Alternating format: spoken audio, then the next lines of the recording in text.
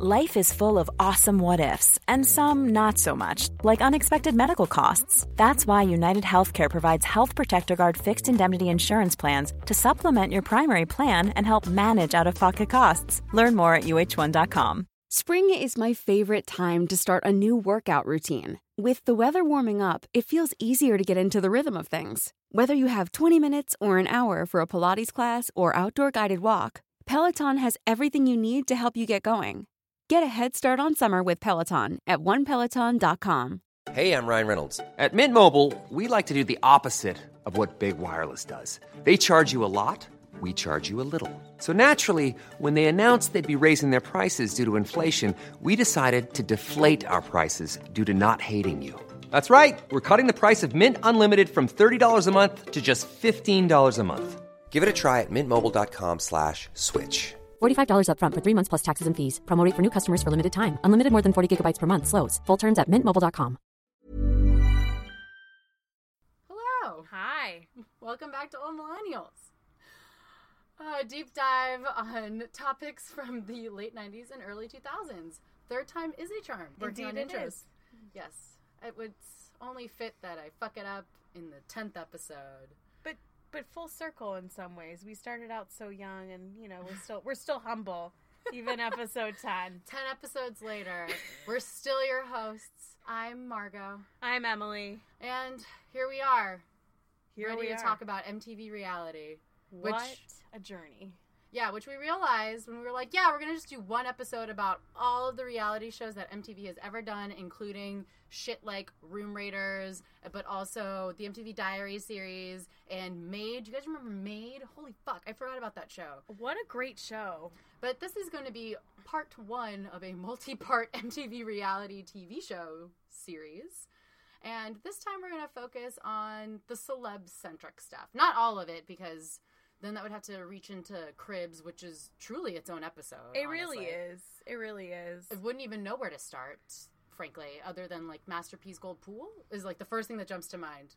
Yeah, I also remember watching the episode where One Hit Wonder Snow, like singer of Informer, did an episode where he kept like bringing up like Lick It Boom Boom Now. This is almost as dark as the text message you sent me earlier this week about Rachel Lee Cook and her husband getting divorced. That was a very dark text message. I think, oh no, they didn't have the best headline, which is, she's all single. Perfect. So perfect. But the celeb-centric shows that we're going to be talking about are, of course, Newlyweds, which set off a trend that will be felt forever. Yeah. Carmen and Dave, Till Death Do Us Part. I hope you didn't forget about that. Because we didn't. Iconic, The Ashley Simpson Show. The Osbournes. Another show that set the template for things like the Kardashians. So thanks a lot, Osbournes. And also a great place where some really, truly shitty feuds had started. Oh my god. But also no thanks for that Kelly Osbourne cover of Papa Don't Preach. And then finally, we'll end with my jaded take on Hogan Knows Best. With a sprinkling on Hillary Duff's 2-part miniseries. Oh, right, H-Duff. Yeah. She was a brunette. It's very exciting. Oh, Dark stuff. Times. Her and Ashley Simpson just going dark. Yep. Trying to change their Disney pop images. Well, some of them. Serious ladies with serious hair. Well, serious like emo side bang cuts. Oh yeah. Ashley's? Oh my god. Oh, I tried to cut my hair like Ashley Simpson's hair in high school, and it looked like I had a mullet because I cut the layers too short, but then I just had to roll with it. I was like, yeah, I did that on purpose.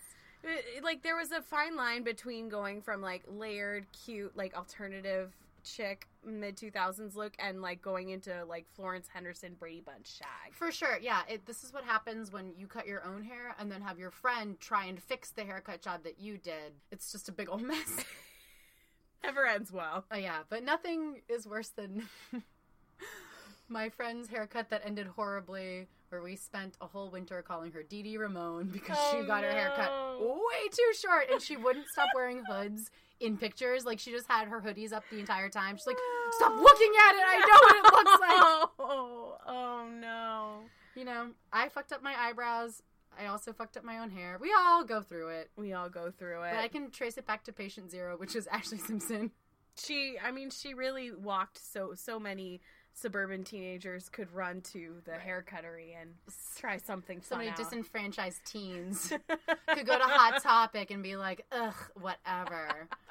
I'm getting my septum pierced and, like, my mom can't even say anything. What a time. Oh, God. So we're kicking this bitch off chronologically, yes? Yeah, we are.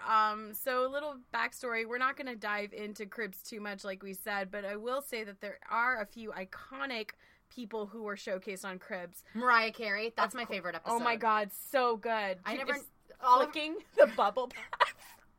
Her obsession with Hello Kitty. Yes, her Hello Kitty room. Genie room. Yes, her genie room. That was what I was about to say. And then also her outdoor balcony, which is, or like deck area, that was also like a genie theme. There was pillows everywhere, just a shitload of pillows. And this is around the time she was on TRL for glitter promotion, right? Yeah, where she showed up like pushing that cart. In a t-shirt. Mm-hmm.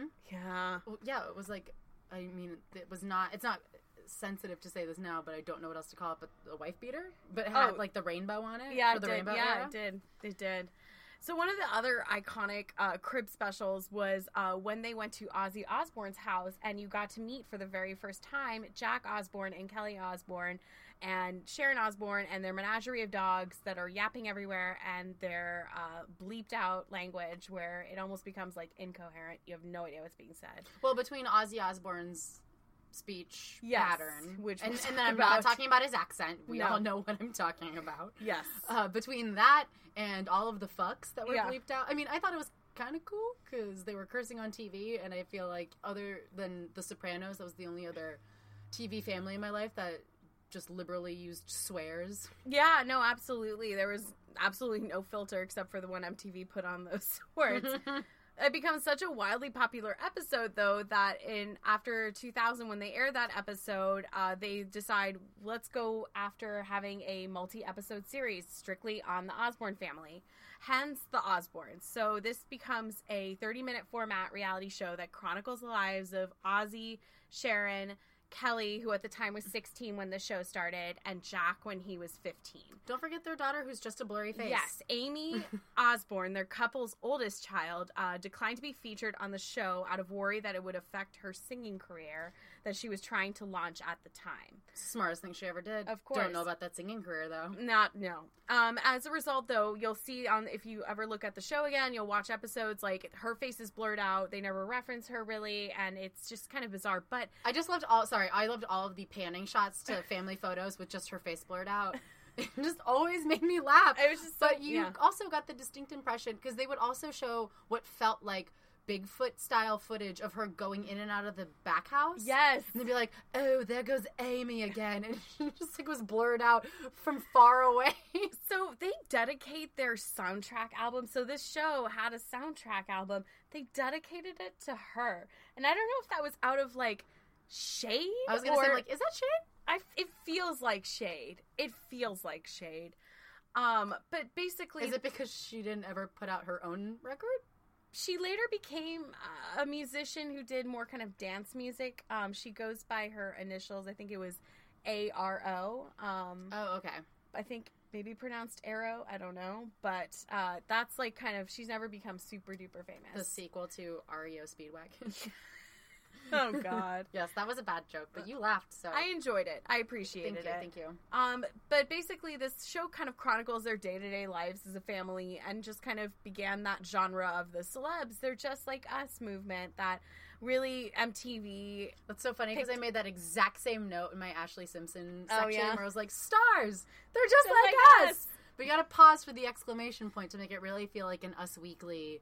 Oh, yeah. page. Here's so-and-so grocery shopping in Santa Monica. They're just like us. Or wait, I love what Who Weekly does, where they try and guess what the caption is, like, so chic.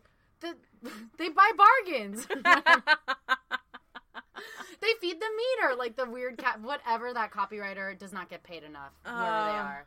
Any hoodle. Sorry. Go ahead. No, it's all good. But anyway, doing basically like mundane tasks, but of course with the added edge of, because everybody in this family is just like nonstop swearing, everything is like the fucking this and that.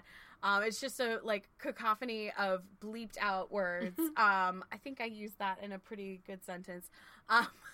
Anyway, the long story short, the show becomes a ratings juggernaut. The premiere draws 6.6 million viewers. I know. Holy shit. Yeah. That's crazy. I know.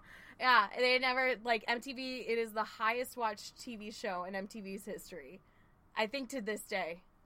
Well, I don't know if you can ever get those numbers ever again. No. I mean, like, this is 2002, so this is pre-everything. Right. You had to watch everything in real time. Wait, there was TiVo, I think.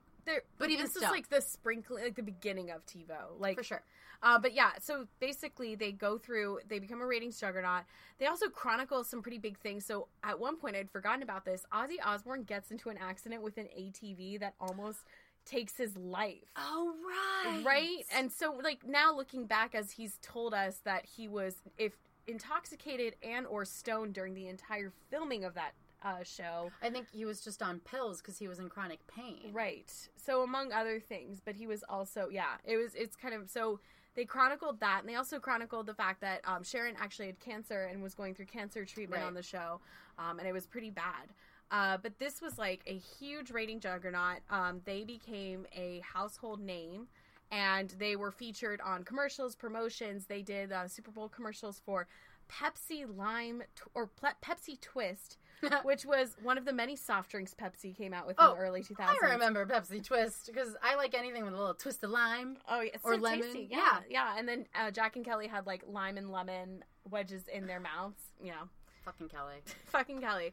Well, because of the show, though, she also has a somewhat successful recording career. I would beg to differ, though, on that, actually. I don't know if it was popular in the sense that MTV played a lot of her music. Yes.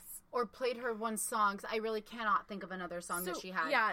But furthermore, she just was also a correspondent on Fashion Police. That, to me, was her peak of success. Yes. But my favorite moment of her being a part of Fashion Police was when R.I.P. Joan Rivers, when she was still alive, they used to put Kelly in the skybox, which was just above the red carpet and didn't interview anybody. So a friend of mine and I used to say, get her in the skybox whenever we wanted somebody away from us.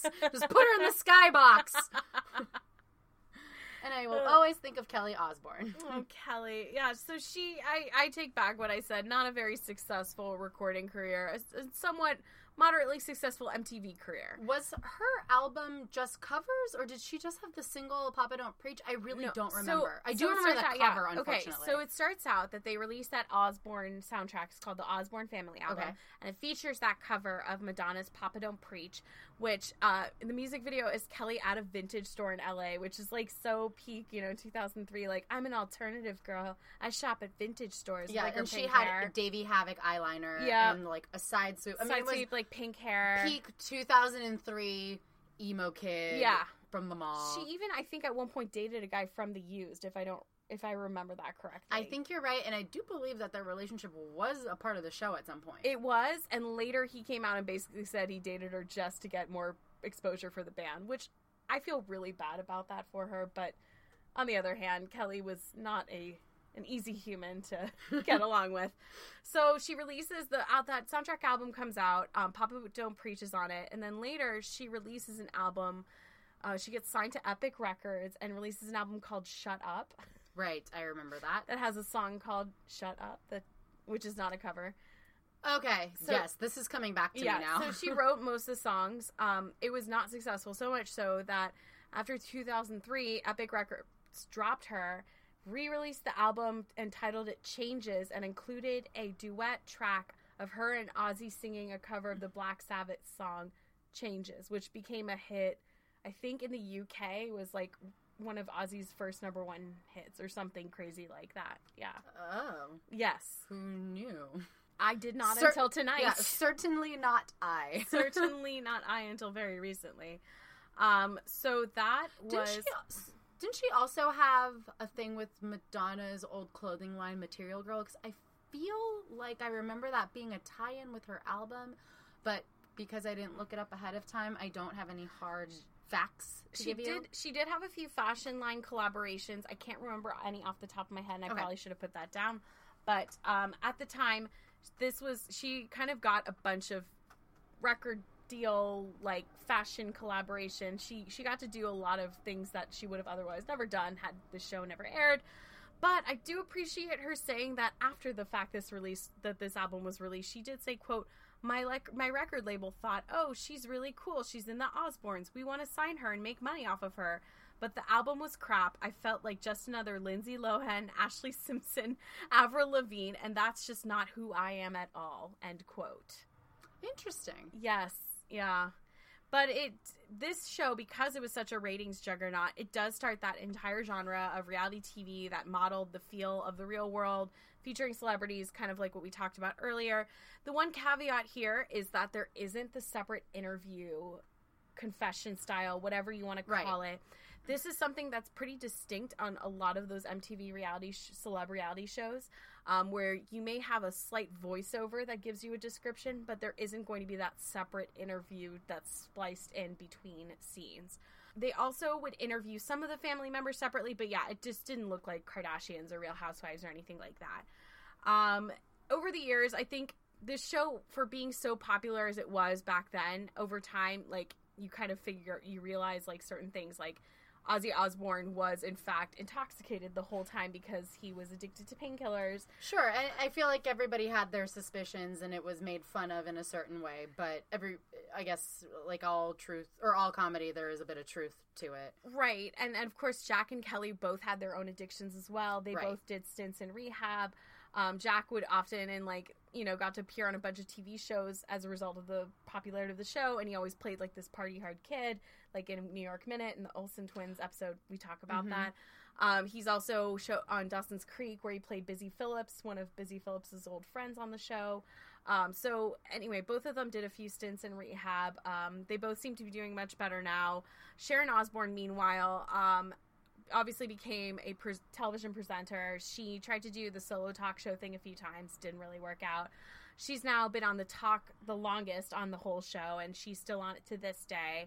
Which is a better version of The View. It really is. And then, meanwhile, Ozzy and Sharon separated temporarily because it came out that he was having an affair with his hairdresser. There we go. I was like, is it the masseuse? A hairdresser. Got it. But they reconciled over time, and they're back together. In terms of Jack and Kelly did, as you said, did Fashion Police from 2010 to 2015. She left because allegedly Juliana Rancic had made some racist comments or something like that. But Kelly also made some comments. I was going to say, I'm like, I feel like they all made some off-color comments. Yes. That didn't go over very well. A little bit of pot calling kettle black there. Sure, yeah. And I think that's a very convenient excuse for her to have. Exactly. And Jack Osbourne, meanwhile, has been doing several reality shows since he's... Doesn't he have one with Ozzy where they travel? Yeah, so now they have this show together. So he did one called Adrenaline Junkie after he got sober, where he was doing things like climbing El Capitan and like crazy stuff like that. Great. And then he got married, had kids. He actually just recently separated from his wife like 2 months ago. But he and Ozzy have a show now called Ozzy and Jack. It's called, Ozzy and Jack's World Detour, and it's on the History Channel. And they basically did a road trip the first season across America, where they started in the South, went all the way up to Alaska, and they just go places. And they've been on for 3 seasons, so much so that season 3, Kelly joins them. So that's what she's doing now, in addition to being a judge on Australia's Got Talent. Huh. Yeah. The other interesting thing here that I want to note is the real estate situation. So the big thing with these shows is that they all had these really iconic houses, and they actually changed hands a few times. This one's interesting because after the Osbournes sold the house in like 2008, 2009, Christina Aguilera bought the house. Christina Aguilera and Kelly had a really famous feud for many years because, like, Kelly made fun of her on the Osbournes for the way she sang, and then I think Christina called her fat, and then Kelly said other things back and forth. Even on Fashion Police, they like made comments about each other, which is crazy. So that's a pretty long. It's like a 15-year long feud. Well, apparently Paris Hilton and Lindsay Lohan are still feuding, so anything is possible in 2019. Is possible. But what the final thing that's interesting in this real estate thing is that Jessica Simpson eventually bought this house. Did you find out if she still lives there now? So I think she owns it. I think she still lives there. I did not see anything about. I'll have to check, and I'll make a note later if I do find out that that's no longer the case. But yeah. Okay. Yeah. Interesting. Very interesting. So I think the biggest thing for me with the Osbournes is just that really sets the precedent for what becomes this, like, crazy boom of MTV celeb reality shows around the early 2000s, especially ones around couples, like, for example, Dave and Carmen. Yeah, and I think, and just like the Osbournes, they sort of test piloted how well they would do. Right. I think that the smartest thing MTV did was have these staple shows or even these one-offs every once in a while where they would test to see in a discreet way if anybody gave a shit about this television. If we had to watch these people for a sustained amount of time, would this work? Exactly. And so we have... They sort of go hand in hand, so that's kind of how I've positioned them. But Carmen and Dave and MTV Love Story eventually will lead into Till Death Do Us Part, Carmen and Dave. But Dave Navarro of Jane's Addiction, Red Hot Chili Peppers, and most importantly, playing guitar on You Oughta Know. What? Yes, I know. I found that out today. I was today years old when I found that out, which shocked me and also delighted me because that's still a great song. And Carmen Electra, née Tara Lee Patrick of Prince, Baywatch, and Singled Out fame started dating in 2000. They got engaged in the summer of the next year, which is about the time that they appeared on a 20-minute one-off show that IMDb curiously lists as a TV movie called Carmen and Dave, an MTV Love Story. It covered all of the basics: how they met, what their first date was, which was they went to go see Requiem for a Fucking Dream, which I feel like when he said that, when I rewatched the episode on YouTube, I just screamed, "Of course you did! Of course you took her to go see Requiem for a Dream because you're cool and edgy." Does that not set the tone for what your relationship, marriage, and later divorce will end up looking like? I could not have rolled my eyes harder because as somebody who majored in film, it's like, yeah, I've been on this date, and that date didn't go well. No. But it did for these lovebirds. They talked about their engagement story, which was whatever. He proposed to her in a hotel room by getting her to scroll through her digital camera's file or whatever, and there was a picture of the ring, and then she looked over and he was holding the ring, and then they got engaged. That's so 2002. It truly is, or 2001. Oh, they got married. They got engaged in August of 2001. And it also covered them moving in together. We're also subjected to an ear-shattering jam session with Carmen Electra on the drums. And we also get to see a bit of Dave's 34th birthday party, which another thing that kind of surprised me about their relationship was they didn't have a giant age gap. He's only 5 years older than her, and maybe it's my bias, but because he's a guitarist from pretty famous rock bands, I'd assume that he would probably try and date somebody significantly younger than him, even in his 30s. So I feel like that kind of contributed to the charm of their relationship, was you were really rooting for them. They just seemed to really fit, and they do have a chemistry, which is clear in this weird 20-minute show, which honestly is probably one of the uglier looking shows. Not them, but like the way it's produced. Like the interstitials are really, it feels like it was made in 15 minutes for sure. It could have been. It truly could have been. It was just very like, I just learned how to use Final Cut Pro and the fade-ins. They might as well just had like a star wipe at one point. That's how cornball it was. But after Love Story, MTV approached them about filming a series about their wedding, and thus Till Death was born. Since they had already been engaged for about a year and a half or so at this point and had kept putting it off, they both kind of thought it would be a good idea to do this. It might push them to finally get married, and so put a date on everything. So as it was conceived as a very true to the term limited series, this show was about hot people in love, but served sort of as counter-programming to Newlyweds because, you know, she was in Playboy and he had a heroin problem. You know, they're different. Not only with its stars, but also it only followed just their journey to the altar. It didn't really kind of cover too much else. It was just sort of the, let's say, like 6-month period leading up to their wedding. Right. The episode that stands out the most for me, because I did watch this when it was currently airing, is what turned out to be when I started doing a little bit of research, was the first episode, which is they take peak goth pictures for their wedding invites where they pose naked together in on morgue slabs. Of course they do. To be fair, it was taken by David LaChapelle, so it's sort of artsy. But Till Death was mostly centered on Carmen making a bunch of wedding decisions while Dave was on tour with Jane's Addiction. They had a joint bachelor party in Vegas, which, gross. I don't like joint bachelorette parties. No.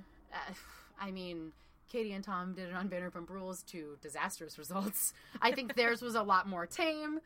he just kind of, this kind of leads into my next point, but I think Dave Navarro just ends up chain smoking the whole time. So another subplot of Till Death was her trying to get him to quit smoking unsuccessfully. He gets a physical to make sure that he's in good health. They call each other Bird and Mouse. He's Bird, she's Mouse. They have parrots as part of their ceremony, and they interrupt them several times as they're exchanging vows. And then Dave's band at the time, Camp Freddy, I've never fucking heard of them. Even as I was watching, I was like, I've never heard this music before. They played the reception, and the last shot of the show was them driving off into their future, which apparently was divorced 2 years later. And that was kind of the whole thing. I feel like it was sort of unmemorable. It didn't really change the game, even though it was incredibly successful at the time. And their DVDs afterwards were very successful too, and they sold a lot of copies for one reason or another. But the whole thing, Till Death, just ran 7 episodes. It aired from it ran from January to March of 2004. They got married in November 2003, and they divorced 2 years later because of hectic schedules, and didn't blame the MTV curse at all for why they split up. Which, you kind of get that sense when you watched Till Death, because she didn't even seem mad. She just seemed saddened that he was traveling all the time. And right after Till Death, I believe Dave Navarro put out a book, and then he was also the host of that Making a Band show for NBC, but they were looking for the INXS lead singer. Yeah, I remember that. Rockstar INXS. So, and then they also ended up doing a second season after that, and so I think he was traveling a lot and between bands, and he has a pretty prolific career as like a session guitarist as well, and also played. I mean, this isn't great to say now, but he played lead guitar on like Black and White for like some Michael Jackson special. He's like done some Janet Jackson music, so he is really busy. Right. But it seems like they divorced and are in pretty good terms. I will get to that later. But some assorted facts and musings that I came along because, I mean, it was pretty thin. It was like, they got together, they had good chemistry, they're really hot. It didn't really quite work out. It didn't really seem like anybody cheated on each other. Right. And it just, sometimes it's not meant to be, which is not really a great excuse, and people don't love that. But that's sort of the vibe that I got from them. And at the time, I totally forgot about this, but I remember Dave Navarro used to have a pretty popular blog where he would give updates on his life and updates on them and stuff. And he published a letter about how sad he was, but how it just was necessary that they broke up. And they both sort of had similar statements to the press about why they split. Anyway. So they didn't have a gross age difference. I already covered that. They were both married before. Carmen, obviously, to Dennis Rodman. Oh, yeah. And Dave was married twice. One of them was a pagan ceremony. You don't know these women, so that's the only reason why I'm not bringing them up. The pagan ceremony, I was like, oh, again, of course. Fucking course, Dave Navarro. They also shared a common loss. Dave's mom was murdered by her ex-boyfriend in 1983 and wasn't apprehended until 1991 when someone called in a tip after seeing his mugshot on America's Most Wanted. Whoa. Yeah, and Carmen's mom passed away from brain cancer, and then quickly followed by her sister a couple months later. She had a massive heart attack and passed away. Oh, my God. And then that led directly into Carmen having that shotgun wedding. Well, not shotgun because she wasn't pregnant, but that random wedding with Dennis Rodman because she was just depressed and in a dark place. Carmen more recently, was hosting Exile, which was a dating show on WeTV that my friend was on, and that's where Waboo technically got his reality show start. A couple of years ago, they started rumors that they're going to rekindle their romance because they ran into each other at a hotel and took a photo and put it on Instagram. And so everybody's like, oh my God, are you guys back together? But nope, they're not back together. And that is Carmen and Dave, Till Death Do Us Part. The hot goth version, and definitely like way more sexy version of Newlyweds. Even though I'm pretty sure like Nick and Jessica did have like sexy scenes, but they were way more overtly Christian. Yeah. And also Jessica was like 20.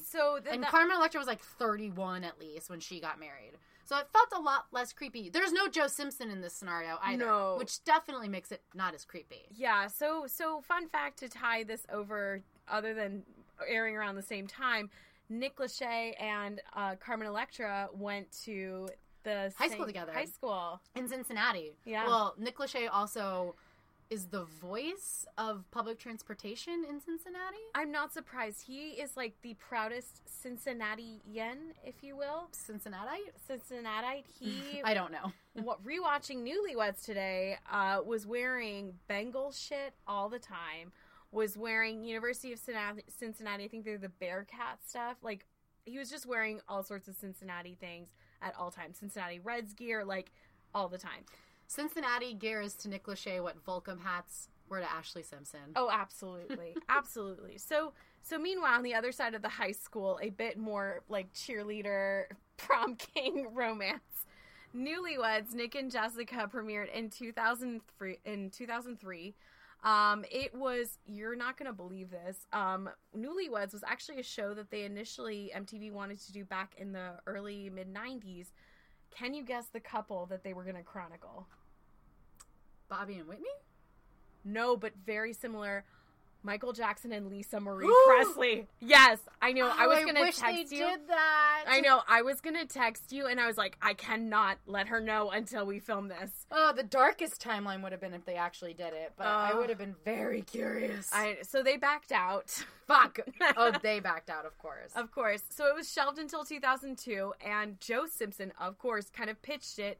And Jessica has said that it was supposed to kind of be this promotional tie-in to her new album, and this was their third album, In This Skin.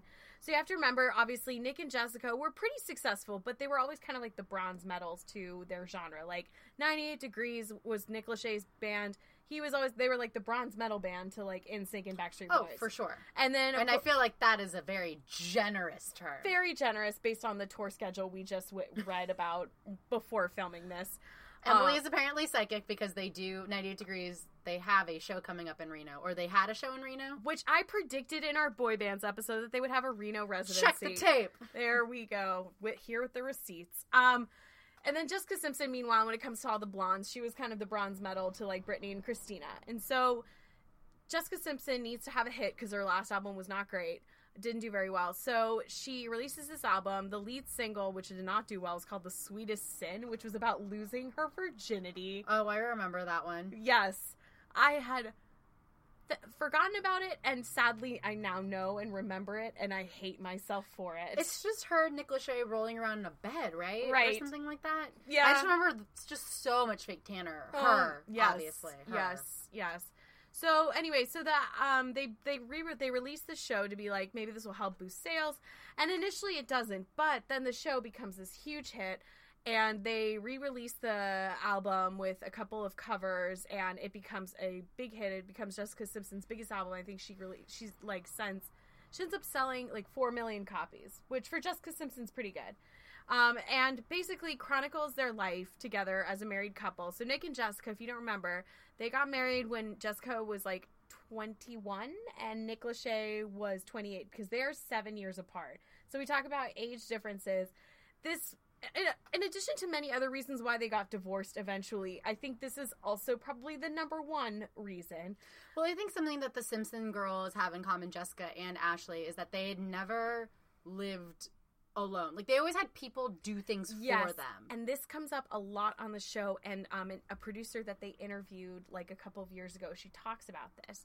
So, as you remember on the show, there were, it was always kind of like Jessica learning about life, really, because she had never experienced it. Yeah, I would say that another title for the show is Life Hits Jessica in the Face. Right.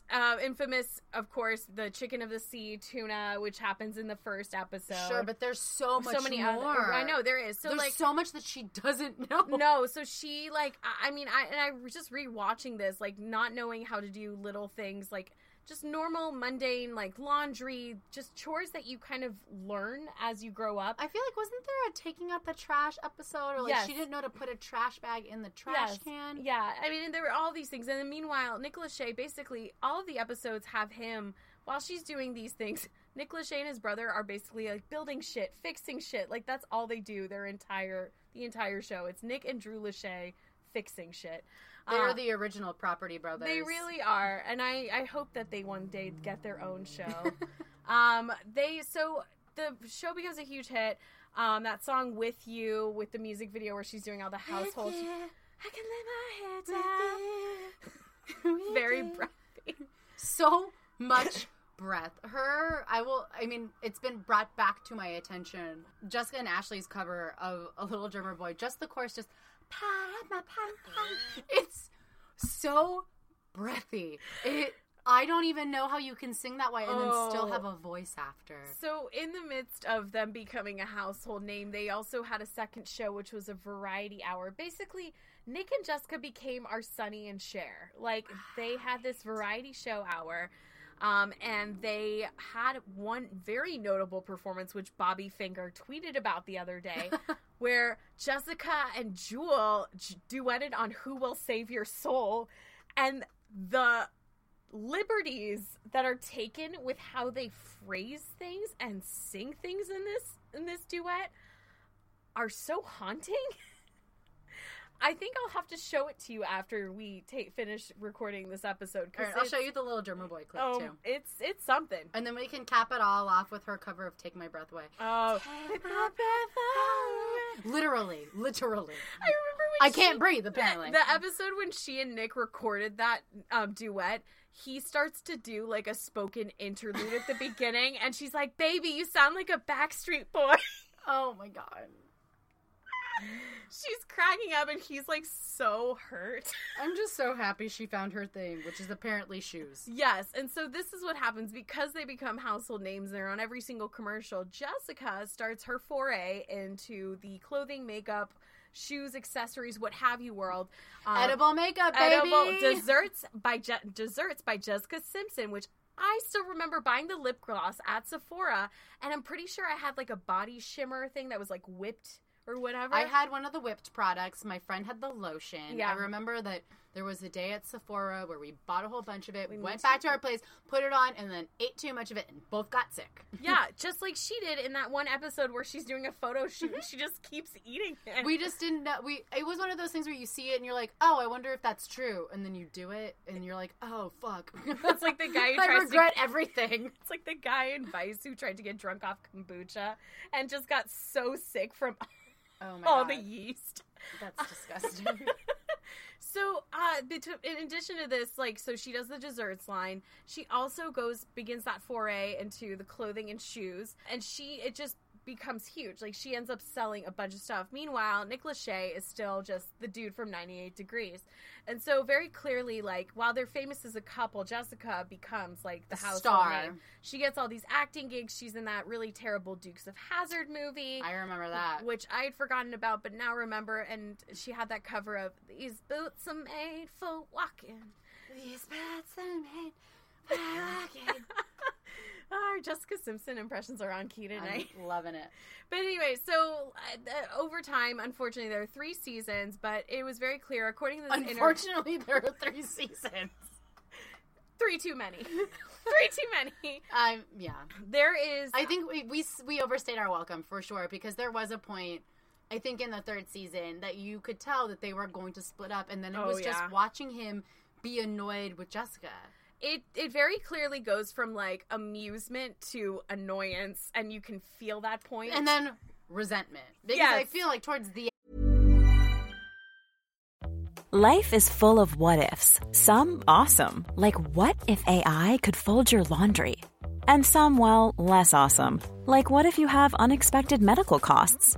United Healthcare can help get you covered with Health Protector Guard fixed indemnity insurance plans. They supplement your primary plan to help you manage out-of-pocket costs. No deductibles, no enrollment periods, and especially no more what-ifs. Visit UH1.com to find the Health Protector Guard plan for you. I'm Sandra, and I'm just the professional your small business was looking for. But you didn't hire me because you didn't use LinkedIn Jobs. LinkedIn has professionals you can't find anywhere else, including those who aren't actively looking for a new job, but might be open to the perfect role, like me. In a given month, over 70% of LinkedIn users don't visit other leading job sites. So if you're not looking on LinkedIn, you'll miss out on great candidates like Sandra. Start hiring professionals like a professional. Post your free job on linkedin.com/people today. And that was he was not putting up with her shit anymore. So there was this great interview in Complex that Sue Kolinsky, one of the producers, was interviewed, and they talked to her about it. She came from the Osbournes, so she had been a producer on the Osbournes. She was given the option to either do this show or Rich Girls with Ali Hilfiger. Oh, I know all about Rich Girls. I was a guest on a different podcast that they only focus on shows that had one season, and I picked that show. I went all the way in. On Rich Girls. I loved that show so much. Me too. So anyway, so she decides to go for Newlyweds. She said it was really tough to film that final season because of all the crazy tension in the marriage. And based on this interview, she was saying that they were obviously two very different people. First of all, they're 7 years apart. So, like, you get married, and, like, he was clearly they celebrate his 30th birthday on the show. Remember, she jumps out of the cake and does, like, happy birthday. Happy birthday. Actually, she'd be great at that because it's just breathing out. She doesn't She also... She also bought him a $55,000 watch, diamond encrusted Natch. So that's another thing is, so they had the age difference. He was clearly ready to start making a family happen. Well, they obviously only got married so that they could have sex. Totally. He's already had sex. She was still a virgin. Right. Her dad... Well, the two of them could have sex together. So, according to the producer, as you can probably imagine, Joe Simpson had a lot of say in this show, so much so they became an executive producer eventually. Well, didn't Nick Lachey later say that another facet of his relationship splitting up was because Joe's involvement in their relationship all of the time? So her parents, Joe and Tina, were always around, especially Joe, and it was just, like, very creepy, and, like, just, he apparently determined what made the cut for the show and what didn't, and it got to the point where it was just, I think it really bothered both the production crew and Nick Lachey, of course. So the one thing they really had in common was music, and he came from a very blue-collar family, hence why he and his brother are always fixing shit. She had never done anything, as we've talked about, which is why this was fascinating to watch, like, a 20-something learn how to do things we all ultimately learned how to do when we were 12. And and eventually he became an executive producer. He had a large say in what was included in the show and what wasn't. And so after the final show's episode, I think it was in March, they split up 6 months later. She goes on to say, they didn't sign a prenup. She goes on to say in an interview for CNBC a couple years ago that marriage was the largest financial mistake she ever made in her life. She, because of no prenup, had to pay him $12 million. Shit, I didn't realize that was how much money he walked away with. He walked away with okay also, money. Also, how did Papa Joe let that slip through the cracks? Papa Joe was just concerned about her double D breasts, which he talked about in every goddamn interview. It was so creepy. So if you guys don't remember, Papa Joe is Jessica Simpson's dad, who is a pastor. I think he was a pastor, youth minister type. Mm-hmm. Always talked about her saving herself for marriage, which I kind of read that Tommy Mottola also played into that, like her producer. He kind of wanted her to be like the conservative alternative to Britney and Christina. And so that's where she also came in announcing that she would remain a virgin until marriage. Right, but there was like a whole swath of people that did that for a while. Oh, for sure. And I think she did have a promise ring or like a purity ring or whatever. She did the whole shebang. And Papa Joe comes up obviously in the Ashley Simpson show. Yeah. But he's not as involved like he is here. No. But essentially him favoring Jessica will come up at some point. Right. And so it's interesting because nowadays he has never come out, by the way, but he's been spotted with many men because Joe and Tina are no longer together. No, they divorced at a couple of years ago, maybe 8 or so years ago, but Joe Simpson was in a very recent episode of Vanderpump Rules, not to always make it about Vanderpump Rules. I know I'm a fan. I don't mean that all roads need to lead back here, but he's apparently a photographer now. He is. I just checked out his Instagram account today. So Tom Sandoval goes to his house, and this was like a year ago. Yeah, it was about a year ago. Tom Sandoval goes to his house for a photo shoot, and he's there. He opens the door. He's shirtless in a bathrobe. And, like, greets Sandoval, and he's like, yeah, just, like, take off your clothes, and, like, makes a lot of inappropriate jokes. And there's a young man, a houseboy, hanging about, that all of us just, like, kind of assumed was his boyfriend. Anyway, he did not get any less creepy over time, is all I'm trying to say. Him answering the door, shirtless with a bathrobe, like an open bathrobe on. I was like, just cover it up, bud. What are we doing? No. But I will tell you this, he does seem a lot happier. He does. He shows up on Ashley Simpson's new show, too, because he, I think, just had a bout with cancer. Oh, no. Yeah, but he was wearing some clothes where it was like, oh, okay. Well, I do have a note about this later, but Ashley and Evan a fucking snooze fest. Yeah, really, really just Could not make it through episode. So boring. Anyway. But anyway, long story short, with Jessica and Nick, obviously they split up. I mean, the age difference was big. Joe Simpson's involvement was big. Today, they seem to be doing very well for themselves because, mere years later, Nick Lachey literally meets his current wife, Vanessa Manillo, now Lachey, former MTV VJ, on the set of a music video for that song What's Left of Me, which he wrote in response to his divorce. Huh. So they end up getting married. How poetic. How poetic, indeed. They end up getting married. They have a couple kids now. He's a host on a lot of lesser shows, one of which, The Sing-Off, yours truly auditioned with her a cappella group almost you did? a decade ago. Yeah. Oh, shit. Yeah. We did not make it, but I was so looking forward to meeting Nick Lachey. And she is still doing great with her empire. In fact, she's estimated to be worth over $150 million. She married a former NFL quarterback, Eric Johnson, and just gave birth to her third kid a couple of months ago. Yep. I mean, and she broke a toilet. She's... Ultimately, they seem to be happy for one another. They totally fine. Yeah, and Nick Lachey is a catchphrase, thanks to One Tree Hill. Shut up, Nick Lachey.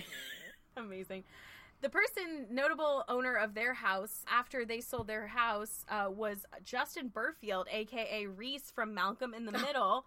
And then he sold it in 2009 for what looked to be a lot less money because it's it was just like a Calabasas McMansion. It was truly not special at all. No. Those things got stamped out very quickly. Very quickly. So, anyway, shout out to Reese. We both thought you were really hot. Yeah, the hot brother from Malcolm in the Middle. So hot. Not the Scientologist. Notice the distinction. So that's Newlyweds. Okay. Well, that's great because I'm glad that you started with Newlyweds because Newlyweds was the lead-in for the Ashley Simpson show for both seasons. Yes. And the Ashley Simpson show ran for 2 seasons only, from 2004-2005, plus a 21st birthday special called Ashley Simpson, Live and Legal, which, gross. I don't know why that bugs me so much. This is a continuous theme on our episodes, though. People were fucking obsessed with people turning 18 or 21. Yeah, I really don't understand that. The Olsen twins' 18 countdown clock will truly haunt me for the rest of my days. Anywho, even though Ashley had appeared on Newlyweds, she wasn't super interested in having her own reality show, but eventually was talked into it by her dadager, Joe. Jessica's got double D's and you just can't hide those suckers, Simpson. Oh my god, I still remember that quote. Can't get it out of my brain. Nope. Initially, she only had agreed to 1 season as long as it focused on her music career, and its first season was just all about her recording her debut album called Autobiography. She was signed to Geffen, and a lot of the drama from this first season comes from the push and pull from the label wanting to have her go like a more traditional pop route. And the label often takes the human form of her rep named Jordan Schur. So a lot of the show is like, well, Jordan liked this. Like, what does Jordan think? And winning Jordan's approval on things is a huge theme throughout all the episodes because he's the one that tells her that she could do nicer, like more pop punk songs instead. And she doesn't feel like that's her identity and she wants to get out of that. But mostly she wants to get out of the shadow, wink, wink, of her sister Jessica. So, Newlyweds, she didn't want to go like the Newlyweds route at first, but like you said, it ended up being a tie-in to Autobiography, and right. Autobiography was crazy successful, mostly because of the show. So the Ashley Simpson show premiered in the summer, and it was a half-hour format, but really 22 minutes. In the day of the life of Ashley Simpson, which may not sound all that exciting, but I assure you it is every bit of stars. They're just like us. Really? Uh-huh. Want to know how? So Ashley, in the very first episode, is taught by her mother, Tina, who makes frequent appearances on this season, more so than Joe. Teaches her how to clean her apartment, quite literally. Teaches her how to take out the trash and how to sort laundry and all of that really exciting stuff. And then she writes a song with the drummer of Sugar Ray on the side of a hill. And then the whole thing closes out with an anticlimactic breakup with her boyfriend at the time, actor Josh Henderson. What? Yes. I forgot about that. Yeah, and also that song, Unreachable, which I don't believe was a single, but is probably one of my favorite songs off of Autobiography, is about him. Mm-hmm. But, yeah. But all of this happens, but I think the most iconic scene, and I feel like you'll agree with me, is when we find out that Ashley Simpson likes to use the radio's scan function as some sort of magic 8 ball. Whenever she has, like, an existential question for the universe, for example, what's Josh thinking? She says it out loud, and then she hits scan on the radio, and the very first song that she comes across, and she hits stop, is the answer to her question. So the answer to the question, what is Josh thinking about, is the Basement Jaxx song, Where's Your Head At? Take that for whatever you will. She thinks it's very deep. So the whole show is very much like this, and that's why, and it's a lot of it is like, here's this very relatable 19-year-old, especially to me and my friend Brie, who like really loved this show, loved Autobiography. I think just a month ago, Brie listened to the album and was texting me about it. She's like, this song is still really good. Did you know that? And a lot of Autobiography reminds me of driving around in her 88 Toyota Camry as seniors in high school and singing Pieces of Me and all of the other faux angsty songs that she had. But anyway, so she was very relatable in the sense that she would do like Stars Are Just Like Us things like go to a ballet class but not make it through because she had the giggles. And then it was like juxtaposed with her writing songs and finding producers and arguing with her label about what the sound should be. Mm-hmm. Other season 1 standout moments. Jessica showing up to one of Ashley's performances one day after getting laser eye surgery and just had these like giant goggles on. This was also featured on Newlyweds. Yeah, she and Casey, her assistant, got laser eye surgery together. Wife of Donald Faison. Which is crazy. Yep. She reveals her relationship with quote-unquote dorky younger brother Ryan Cabrera when she appears in his music video for On the Way Down, and they call cut on their closing scene where they kiss, and they just keep kissing because surprise, they're dating, whatever. Also, I hate having to revisit the show only because I have to remember that Ryan Cabrera exists. And got so many girls during that period of time. Yes, Ashley Simpson, Audrina Partridge, Hilary Duff? Wait, no, who did Avril Lavigne. Avril Lavigne. They were roommates, and then they became lovers. Well, that's sort of what happened with Ashley Simpson, because he was living with her family for like a year and a half, and that's what she describes him as, like a dorky younger brother. Who does that? Who decides, oh, it's a great idea for us to let this, like, teenage guy, this frosted tip dude who, of course, I feel like Ryan Cabrera is the type of dude who without provocation will bust out a fucking acoustic guitar and be like, here's a little ditty called Wonderwall. Yeah, or hey there Delilah. I mean, I just feel like that's his whole shtick, and that's why I despise him. Anywho, another standout is Ashley dyeing her hair dark and shooting a commercial for Pizza Hut with Jessica, where she gets really pissed off because they're making Jessica like the hot, sexy one, and she's like, what am I? Just like a fucking ogre. Like a pizza ogre. But the whole reason for the season of the Ashley Simpson show is her record Autobiography, which she wrote and produced with some real heavy hitters like John Shanks, who worked with Sheryl Crow, Michelle Branch, and Alanis Morissette. And Cara, I'm totally going to fuck up her name, Cara DuGardi, which Kelly Clarkson's writer-producer that have any Kelly Clarkson hit that you loved, she's worked on it. She later became a judge on American Idol. Right. Cara also co-wrote and produced Pieces of Me, which is the lead single off of Autobiography. And working on Pieces of Me with Cara is the beginning of Ashley's vocal issues, which will later get diagnosed in episode 5 as acid reflux and a deviated septum. Oh my god. Yeah. Due to the crazy popularity of season 1, they immediately greenlit a second season, even though Ashley was on record at some point saying that having cameras follow you all the time like Jessica is not natural and she wouldn't want to do it.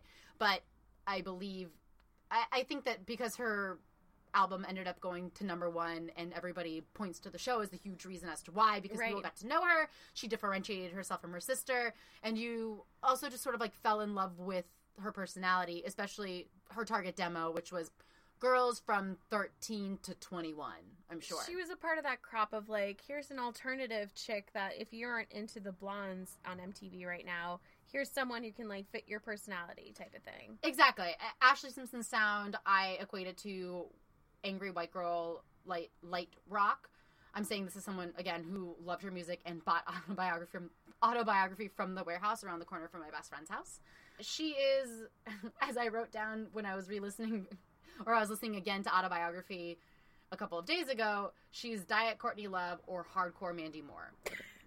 Her track Surrender has an identical guitar riff to Hole's Celebrity Skin, and that's because, again, Autobiography is in part produced by John Shanks. So it does debut at #1 on Billboard charts in July of 2004, which then spurns the second season. But before we get into the second season, let's do some standout tracks from Autobiography.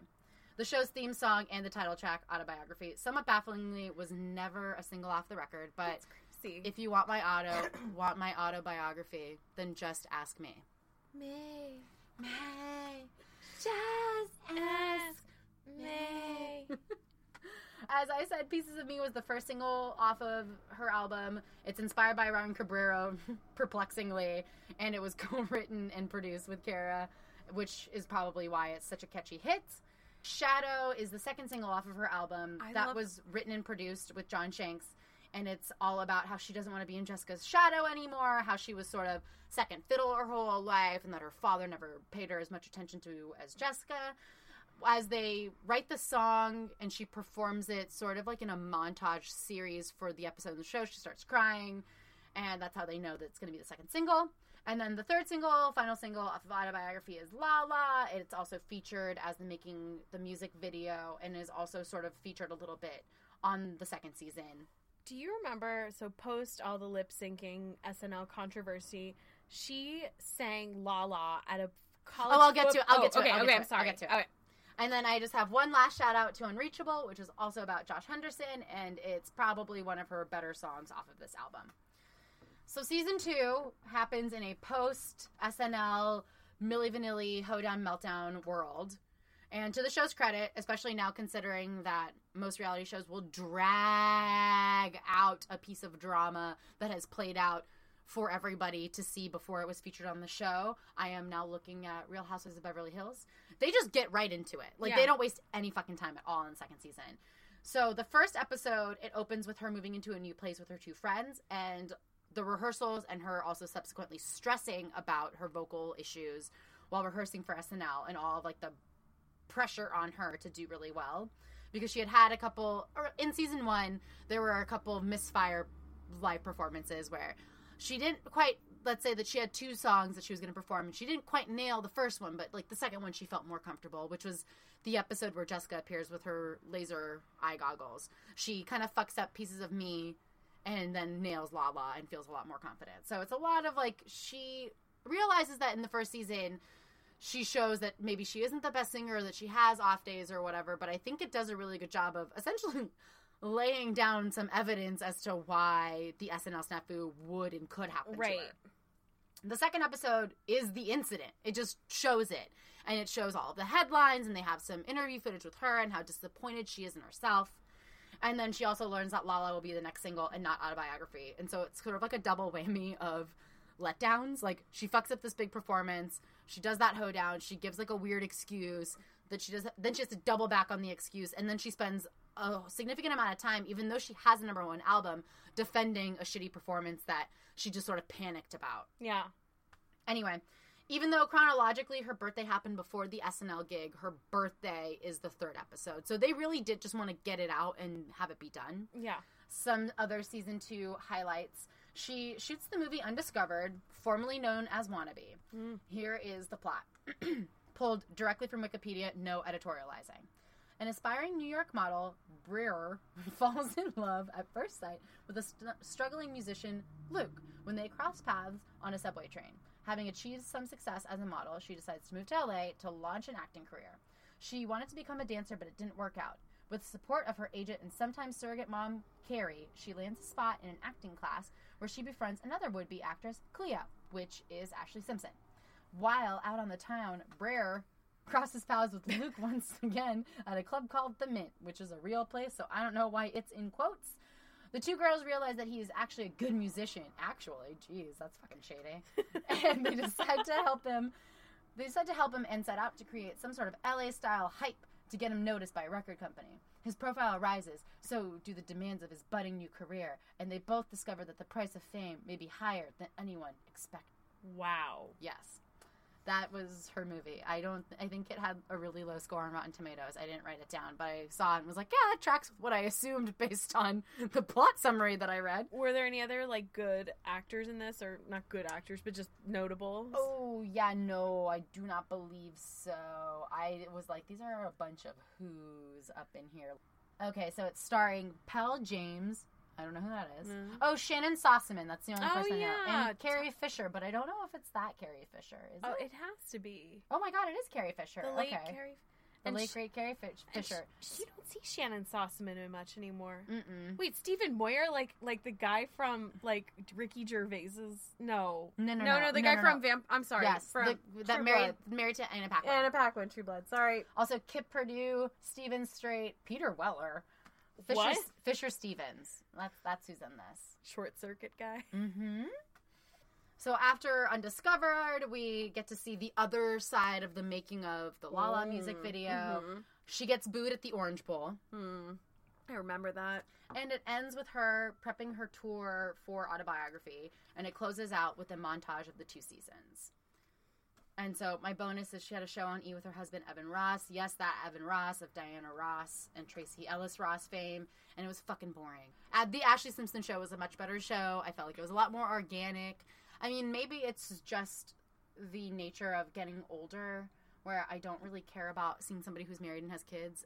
I don't know. I really don't know. It was just it was supposed to sort of be like a follow-up, but because she recorded the album with her husband, maybe that's why it's less interesting. Maybe the songs are not as good because they're not.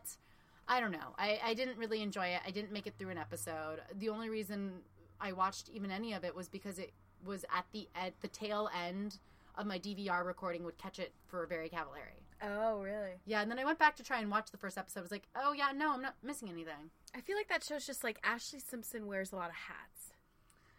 I don't even... It's like she has a lot of bangle bracelets. She seems very boho-y. Yeah. And then what was that tweet recently about her telling... Oh, Michelle Trachtenberg. Who went to my middle school. So like she said, it was like I fucked Pete Wentz like during the entire time you guys were dating. Imagine bragging about fucking Pete Wentz though. But this is also why we need like an emo episode so we can talk about Fall Out Boy. We're gonna talk about Fall Out Boy / Fall Out Fuck Boys. Oh, just seriously, I feel like Fall Out Boy, like I feel like Pete Wentz and Ashley Simpson were like the Kurt and Courtney of that scene. Oh my God, that's again being very generous. Very generous. Okay, we're in the home stretch of these shows. Yeah. Let's get to Hilary Duff. So speaking of girls who go blonde or go from blonde to brunette to be taken more seriously, our girl Hilary Duff around 2007 had a little mini series on MTV that was 2 parts called This Is Now. And it took, apparently, according to Wikipedia, 60 weeks to film, which I don't think that's real, but okay. So an MTV crew... 60? Yeah, that's what it said on this page. Weeks? It's probably 16 and someone got it wrong. Or like 6. Or 6 days. Essentially, so I rewatched this whole thing on YouTube today. This is the album she releases post Joel Madden breakup. Joel Madden, what a creep. Yeah, because our girl Hillary here is 19. They started dating when she was 16 and he was 25, so that's pretty fucked up. The fuck does a 25-year-old have in common with a 16-year-old? Exactly. There is a song on it called Where's Your Dignity? The lyrics include, Where's your she wrote most of this album. That's what she wants you to know, that this is a different album. People are going to see a different side of her. Just like Ashley Simpson. Of course. So dye your hair brown, get a reality show, tell everybody how much you're involved in your different image now. Her lyrics include, Where's your dignity? I think you lost it in the Hollywood Hills. Oh, I remember the song! Yes, and I was wondering if that was a dig at Lindsay Lohan or Nicole Richie. I feel like it's one or the other. Or both. Both. It could be. But chronologically, I don't think it's Nicole Richie. No, it could... Well, because they started dating later. Way later. Yeah, so it was like around that time that she drove... on and off ramp or whatever. Yeah, because that's around like Simple Life. So like 2006-ish? Yeah. So she wrote this record. She wants all of us to know about that. All the way down to becoming a brunette. She wants to be taken more seriously. She's never done choreographed routines, so of course, MTV. This is about to be like Jessica Simpson when she had choreography to perform on Mad TV, and it is another clip I have to show you when we're done. It is a nightmare. Cannot wait. Why did anybody say that Jessica could dance? So Hillary isn't doing much choreo here. She's just kind of working with the backup dancers who are choreographed by MTV royalty Fatima Robinson. I know. Icon legend. I know. So all of Aaliyah's videos, Mary J. Blige, even Hyman listed her skills in that If I Can Change Your Mind video. Because those girls know, they pay homage to Yeah, who no. matters, I didn't realize, though, that she was involved in that. Yeah. And the Save the Last Dance movie, of course. Right. So she's talking about moving away from her pop rock sound as she's literally rehearsing with a rock band and some backup dancers in the background. Some other notable things. She keeps calling everything that this is going to be something unexpected. Sure, Jan, whatever. Ultimately, this is a case of someone being 19 and wanting to be taken more seriously. A few other highlights. There's some weird editing. So during the interview portions, so this is one of those where they had like the segment and then her interviewing in a confession style, whatever. Oh, okay. And then she'll say something, and then it turns into a voiceover while you see her shrug or make a sad face. So she'll say something like, and I felt really sad about that. And then you just see her in slow motion be like... Just like those Disney Channel interstitials where you have a fake wand and you're like, Disney. Did you ever see the Yes, clip? Yes, of course I did. Okay, yeah. Got it sent to me by no less than 3 people. She's got made fun of by Nico Tortelli about that. I'm like, bitch, please. You wish you could. Okay, some other thing that comes up, she takes a spray. She starts using a spray during her travels that, quote, tastes horrible, but is supposed to help her de-stress. And I'm wondering, was Hillary taking CBD? Yeah, I was like, what? I'm like, a nasal spray? No, she's like putting it in her mouth and she's just like, and I'm like... Original CBD queen. Is that CBD? Wow. Who knows? Ahead of her time. I kind of feel bad because she talks about like she goes to Spain. She's like, I'm so excited to go to Madrid. I've been there many times for press tours, but this is the first time where I really feel like I'll get to explore the city as a tourist. And then she ends the press tour and she has to go to London. She says, quote, well, I got to go to Spain again. Maybe I'll get to see it one of these days. Oh my God, how deep for a 19-year-old. The final things that I want to mention are, one, that she spends a full minute with her staff in their car in London talking about Equus, because apparently that's when Daniel Radcliffe was in Equus, where he showed full frontal. The dick play! They talk Harry about, Potter dick play, everybody knows. They proceed to then talk about how they allegedly has an uncircumcised penis, and then they talk about uncircumcised penises for you know what? A solid minute and a I half. definitely remember that. I was just like, wow. I was like, Lizzie McGuire. Final thing to bring up here is that, not only do Hillary and Haley Duff and their friend learn that flour comes in a bag when they take a cooking lesson together, but Alexa Chung interviews her for a British segment when she's in London. Because I forget, like, before Alexa Chung was Alexa Chung, she was on just MTV. She was just a presenter. Right. And so she is told during this segment, Hillary Duff has to shave. She has to lie. She's in a kebab restaurant at a Lebanese restaurant in London. She gets grossed out because they have a picture menu. What? She's like, they have a picture menu. That bothers me. And then she has to put the raw meat on the spit, and then shave it off when it's cooked.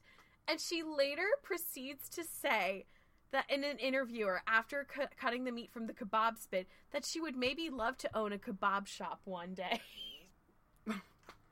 Oh my God, what a journey. What a journey. All in all, I have to say about this. All in all, she lives in New York and is engaged to some dude who's having a feud with Zed. Oh God. Like, all in all, I am happy though for Hillary that she transitioned into a pretty decent adult career. She's on that show Younger. She's doing well for herself. She has a couple kids. But in a world where celebrity shows put bad decisions and meltdowns on display, Hillary was a girl gone mild. It was just very vanilla, nothing exciting. She literally turns down a Vanity Fair party because she needs to rehearse and get ready for this European press tour. I do think she's like a genuinely nice person who was raised well and had parents involved. She's just not a good subject for a reality show as a result of because this. she's not drama and she's not quirky enough like Ashley to carry something for longer than 2 episodes. No. So because her aspirations are to possibly own a kebab shop one day. It was a very strange post. I feel like she was trying to be polite after being grossed out during the scene where she's putting raw meat on a spit, but I think she went a little too far. Anyway, it was a very interesting hour of my life that I'll never get back again. Yay! At least you have to sign up for another streaming service, though. That's true. Thanks, YouTube. All right, I'm going to bring this fucking sucker home with something I do not feel passionate about. Hogan Knows Best. I'd like to start this by saying, fuck Hulk Hogan. I loved Gawker. You're fucking dead to me. On top of all of the other shit that he does. And fuck Peter Thiel. Oh, fuck that dude so hard. That dude's a fucking piece of shit. Anyway, fuck Hulk Hogan. That's just like a blanket statement. Hogan Knows Best, I don't believe has aged well. I didn't really want to revisit very many clips, but even just in refreshing my memory of Hogan Knows Best, I just remember him taking a very Joe Simpson-y approach to his daughter, and it made me really uncomfortable. But also, mostly it's the vehicular manslaughter of it all that kind of has a cloud over Hogan Knows Best. Also, Hulk Hogan's sex tape, You'll Never Want to Eat Sushi Again. I've seen that. Fucking Linda Hogan fucking one of her kids' school friends. The Hulk also fucking one of his kids' school friends. What the fuck is wrong with you guys? Of course, they live in Florida. Florida, man. Florida family. But we will stand Brooke Hogan. Brooke Hogan is also a legend and an icon in her own right. I have a scene that I want to talk about that I think you'll probably bring up, but if you don't, I'm going to bring it up. Okay, well, you can probably bring it up because I definitely don't have very many highlights. Now? Yeah, go ahead. All right, so there's a scene on the show where she's recording her album. She wants to get a raspy voice quality to her voice. Take my breath away. In order to do this, she proceeds to go outside the studio and start screaming so that she can get her voice to be hoarse enough to get that raspy, like, quality. Huh. Thanks for that flashback, Emily. It was, as someone who took voice lessons, like... That's not how you do it? That's not how you fucking do it. Anyway, Hogan Knows Best was supposed to be the American version of the Osbournes, and because it's the American version, the Hogan family lived in Florida. This progressive show followed the Hulk attempting to help his kids get their careers off the ground. Brooke, an aspiring pop singer, and signed a $1.3 million deal with Transcontinental Records. Lou Pearlman's record label? And ended up touring with Hilary Duff and will eventually sign with fucking Scott Storch's label, which I believe is the end of her record career. Not because of anything that she did, but because Scott Storch is broke. She dates Aaron Carter. Oh, yeah. Florida, man. It all comes back to being Florida. Brooke has a younger brother named Nick who wants to be a wrestler at first, but ends up becoming a drift driver for Dodge, which is ironic because he will go on to kill his friend in a high-speed drunk driving accident. He served jail time, and his parents were sued by the passenger's family, so whatever, debts have been paid, but that dude's still not doing well. The Hulk was way too involved in Brooke's love life. A lot of it was him being overprotective, him trying to set her up on dates. It just... at the time, maybe felt sweet, like, especially since the name Hogan Knows Best is a play on the 50s show Father Knows Best. I feel like he took it to past its logical conclusion and was, like, borderline doing arranged marriage for his quote-unquote Brooke-teenie. Again, he had a real Joe Simpson vibe to him. There's also his zany wife, Linda, who almost adopts a chimpanzee at one point. And also, look... kind of looks like a leather purse. I mean, she lives in Florida. I cannot stress this fact enough. They are a quintessential Florida family. Yeah. This ran for 4 seasons, for whatever reason, from July 2005 to October 2007. And was canceled after the 5th season was announced due to Hulk and Linda's divorce and legal issues with Nick's speeding tickets. So a precursor to Nick's vehicular manslaughter was that he had a series of increasingly severe speeding tickets that were threatened to take his license away and all sorts of other shit. So this ended up greenlighting Brooke's spinoff show Brooke Knows Best, which sometimes featured her parents, her living outside of her house, having to deal with her parents divorcing, and mostly her recording career, but was unfortunately canceled after her brother murdered somebody. And that's Hogan Knows Best, because fuck Hulk Hogan. Fuck that guy.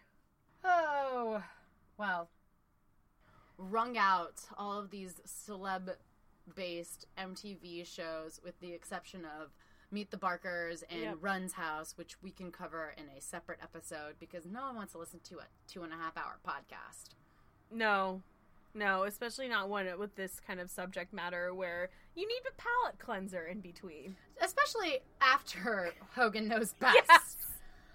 But this 10th episode marks the end of our first season. Yeah. Not the end like forever. This isn't goodbye. It's just see you later. We're going to take a couple of weeks off, regroup, get some season 2 ideas together, which we would like to open up our inbox and DMs, not like that, to suggestions about things that maybe you'd like to see covered. We've gotten a couple of suggestions from our friends, but if there's some sort of topic that you think that we haven't covered or aren't going to cover, and I'm going to go ahead and spoil it right now, our first episode of the second season is all about the Fast and the Furious franchise, so hold that email.